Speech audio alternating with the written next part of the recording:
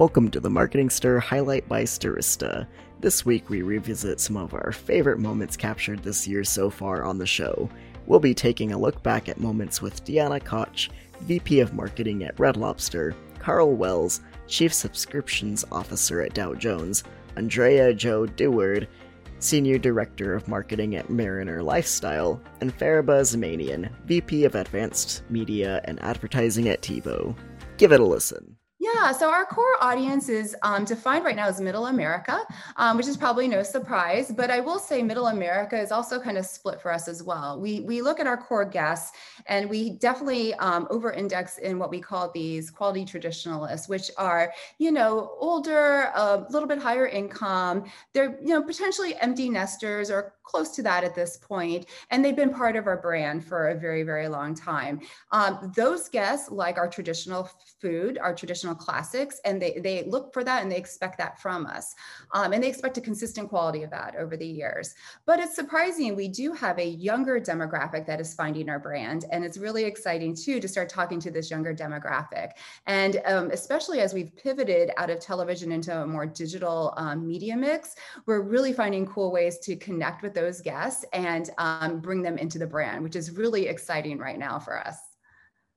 And Deanna, I wanted to focus on that because you mentioned some of the changes you made, a lot more digital. Yeah. What are some channels? This being the Marketing Stir, we love to get some of the channels out there that are working for you.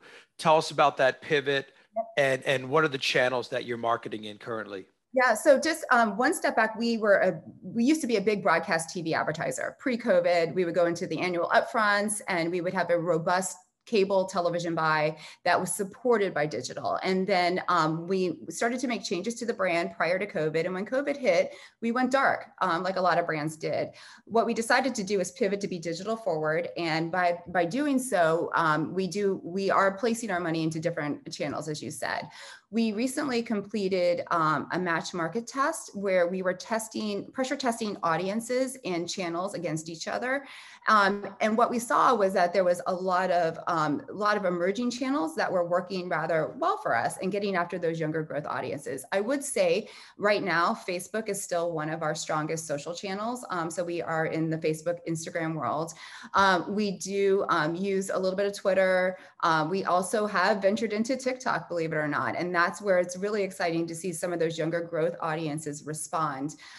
We go into Pinterest seasonally right now with the holidays coming up. We find that that's a great platform for party platters, gift card messaging, things that are a little bit unique to that platform. And then we still do a robust, programmatic buy as well as use email marketing. And then as far as online video, we are primarily in like a Hulu or a YouTube world with 6 seconds or 15-second ads. We have been layering back in television in a different way. So we're doing some buys through one of our partners where we are on cable TV in a very light format. So we're pressure testing the waters of how much we can get back into television right now and how much will show us a good return on investment. So I will say we have a very diverse mix of channels. Social's always been a rather strong channel for us. And what we're trying to learn right now is with the reduced budgets that we have, which channels work the hardest for us and are the most effective at this time. So it's an evolving thing that we continuously pressure test and watch and learn. Yeah, thanks for sharing that. I also would think, the younger audiences, a lot of the younger audiences, and I guess I don't know if I'm still young or not, but I feel that because Red Lobster is an experience, it's the food. It's so visual. It's such one person doesn't go to Red Lobster. You go two people, you have a family, you have a party with people always taking pictures of their food, videos. I think that would really reign true for Red Lobster. But my question really around that is, what are you noticing with the younger audiences? How are they doing it? It's friends. I remember taking dates to Red Lobster. I remember that was special. I really like someone. It's a Red Lobster moment. Yeah. Also, if it was a special occasion, you mentioned after church for you, special occasion with my family. And it was a big thing. I had a single mom and it was a big deal going to Red Lobster, for us. And it still is for people. So talk to me about how you feel the younger audience is engaging with Red Lobster. Yeah, so it's really interesting because there was this theory that we were doing a really good job talking to our core guests, but our core guests will only take us so far into the future. So we needed to start expanding that into younger audiences. But by doing so, we also felt we needed some food that was a little bit more relevant for them. So at the same time, our culinary team was working on more relevant and more value-focused foods. So back in the summer, we introduced some seafood bowls that were delicious. We introduced, believe it or not, a Wagyu bacon cheeseburger that is absolutely fantastic, a crispy cod sandwich that's so big it falls off the bun, and people call it a Codzilla. So it was more like handhelds and bowls and value-focused yet relevant food, not the big feasts and platters. We still had those, but what we were finding is that the younger audiences were more engaged with that new food. And we did a really cool thing. We took a food truck to Atlanta and parked it in the middle of Piedmont Park, unbranded completely. And we had some of that new food in that food truck, and we gave it away. And we filmed people's reactions to the food when they found out it was Red Lobster.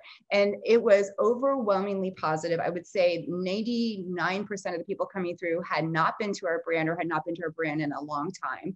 So it was exposing a very diverse audience, younger audience to our brand in a very unique way. And the comments that we got on video are amazing, that we then edited together. And in a way of being scrappy and producing things in a world where you didn't have like big studio dollars to do this, it turned out to be a really cool consumer engagement with that. But we learned quickly that the right food to the right audience really works. So then how do you apply that and find the right media channels to put that in? So running this and targeting it correctly in, social, like if it was Facebook and Instagram, we would then target those younger guests.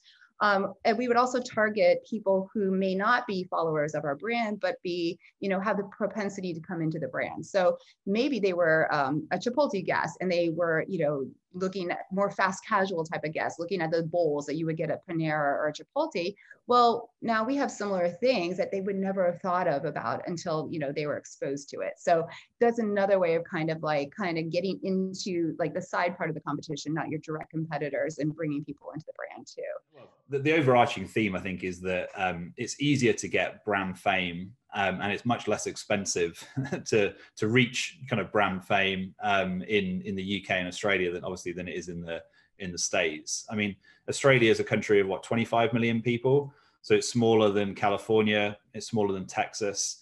It's just a bit bigger than Florida. So it's much easier to reach, a high proportion of the country in one, swoop of a, digital and TV campaign, and with relatively small budgets when you think of it on a global level versus what would be spent in the States. And I guess the UK is somewhere in between. I'd say is kind of between kind of the US and Australia. And I did my homework here on population stats, and this is a link there to my degree, by the way. Human geography was a lot about population and people. So I'm reliably told by Google that the UK has a similar population of California and Texas combined. But still, a drop in the ocean relative to the States. So I guess one of the intricacies that you kind of have to be careful of in the UK is just around, the UK is made up of Scotland, Ireland, Northern Ireland, England, and Wales. So as a marketeer, you kind of have to be tuned into the different, kind of regional differences, and actually sometimes like accents that you use in your marketing, can sometimes put off certain audiences and be pleasing for others. So neutral accents is a good kind of tactic to use. And in Australia, they just love to laugh. So just be funny. Humor is a huge part of marketing in Australia, and they have a lot of fun with it. And in terms of the marketing side of things, what are some of the channels that are working for you and some of the strategies that are currently working? Yeah, I guess as a publisher, we have no shortage of assets to market, right? Our journalism, in some respects, you got to think about our product. It's like our product starts the day almost empty, right? And every day our product changes, right, depending on what's kind of in the news and what's in the news cycle. So from a marketing perspective, it's less about, you know, do we have something to market? It's more about, you know, an embarrassment of riches, right? What should we market? And so there's an art and a bit of a science to that in terms of, you know, what we choose to market and to whom. So we have our kind of structure is we kind of have an in-house kind of media team and an in-house creative team on the performance marketing side, and on the bigger kind of above the line brand marketing kind of we work with agencies. But on the performance marketing side, those two areas are very closely kind of linked to the output of the newsroom, because ultimately our product is, you know, what's in the news. So it's, you know, it's a machine in terms of distribution, like it's a paid distribution machine. You know, there's you know, upwards of 20, 30, you know, different ads, and ads being, you know, both a combination of driving a direct response, but also showcasing, you know, specific articles that have been written, you know, that day or that week. And I guess one of the kind of challenges I think we've found over the years is that, you know, to reach the same number of people and all those distinct audience groups, your channels have to start to diversify. And I think the days of saying, you know, you stick Facebook and Twitter on a media plan and, you know, and a bit of YouTube and jobs are good, and you know, I think is changing, and there's much more, I think, diversity now in just within the social space of where people are showing up. And then you've really got to think about, well, you know, how does the brand show up in that environment? And obviously it's going to be different for TikTok versus Reddit versus Twitter versus YouTube versus Facebook. So yeah, a real diversification, I think, of channels, which is kind of driving a diversification of spend and making our jobs more interesting, but maybe a little harder than it was, you know, say 5-6 years ago, when, you know, it was probably arguably more focused. What I learned in my first 3 years in publishing, once I got in the door through that, you know, in that master's program, through meeting people and starting to get my foot in the door, is that I actually really love marketing. And I did not have that background as an English major. I had no idea that was really a career option, or a slice of the publishing industry that I could touch and really love. So that has all come, you know, in the last 12 years, just kind of on the fly, on the job. So my first job in publishing was a pub office assistant, which is, the pub office is a little bit like air traffic control. They're the air traffic control between all the different departments. They deal with the editors, the marketing team, the managing editorial, which are like the schedulers, the production folks. So they're the ones kind of making everyone work together, combining all the schedules, looking at the competition, looking at the schedules of other publishers. So I worked for a deputy publisher who did all that. And because of that level of exposure of the things he was working on, I got to touch a little bit of everything. And it was an awesome entry into the industry, because I got to see everything that he was doing and decide what I wanted to do and what I wanted to touch. And it was also those early days of social media. So he handed me the keys to the one of the brand's Twitter accounts. And he was like, here, I don't really understand what Twitter is. You go run with it. And I was, you know, 22 at the time, and I love Twitter. I still love Twitter. Twitter is one of my favorite places. And I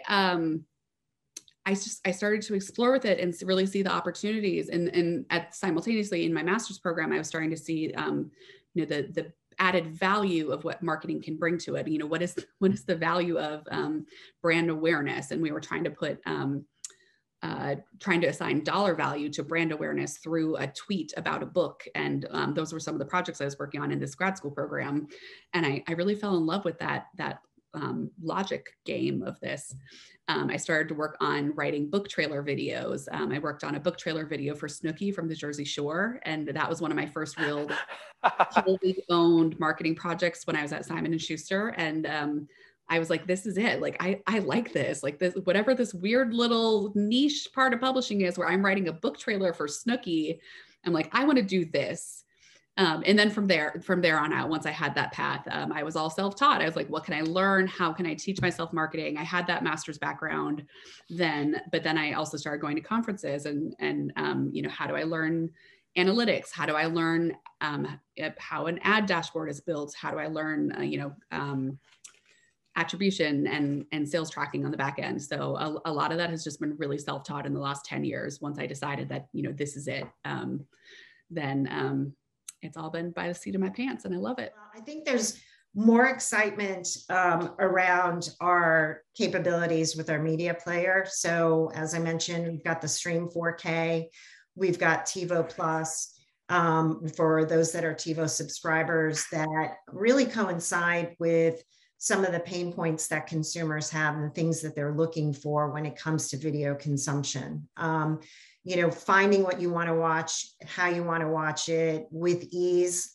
Our products and our innovations, especially what's behind the scenes in terms of search and recommendation, data fuels advancement. So machine learning is the more data points that you have and the updates that you bring in only advance your product. So our search and recommendation tools are becoming more advanced with the data that we're bringing forward, and then enabling opportunities for advertisers to advertise on our platforms. So we historically haven't been a big player in providing advertisers with eyeballs from which to present their brand message. But going forward this year, another addition besides, enabling content to come to the consumer screen with ease is also on the advertiser side to be able to present their brand message and their story to our very unique and broad customer base that are maybe not see our brand name up front, but where our technology lies enables us to have those touch points and a unique audience that we can bring to marketers with our connected TV touch points. So connected TV, basically bringing advertising capabilities in those advertising video on demand supported services. So those that don't require a subscription, for example, which is a really exciting and hot topic area of 2022 for marketers, is expanding beyond linear into these new digital means of getting access to content, which is where we're seeing consumers migrate because they want more content. They don't want less, they want more. And with more comes opportunity for a marketer of touch points to deliver your brand message. So TiVo is very excited in 2022 to be bringing that capability to both marketers and consumers. Fariba, we'd love to talk about television on this program. We really do. AJ and I, we love different TV shows, and we talk about it a lot. I would love to hear from you because I know TiVo does a biannual survey on video consumption trends, especially these last 2 years, right? People have been, I think, consuming a lot of television. What are some of those readings or findings, if you will, that have kind of shocked you from the last, few surveys? So it's been exciting to see consumer response. So we do a survey twice a year, biannually, against 5,000 representative consumers across the U.S. and ask them about their video consumption across a host of different areas. And so I'm going to ask you a question first, Vincent. Yeah. How many subscription services do you subscribe to? So I probably subscribe to, I would say 6. Okay. 6 subscription services. Yep. And you probably would be surprised to find out that the average today now is 9. Come on.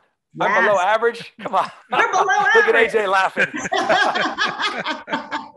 I'm below average. You're below average. You're like, you'll never hear that term at a company party, Vincent. I'll never bring it up again. Thank you. Well, I'm about to go subscribe to 4 more and bring my average up. I give you motivation for your weekend. Thanks for listening to the Marketing Stir podcast by Stirista. Please like, rate, and subscribe. If you're interested in being a guest on the podcast, please email us at themarketingstir@stirista.com. And thanks for listening.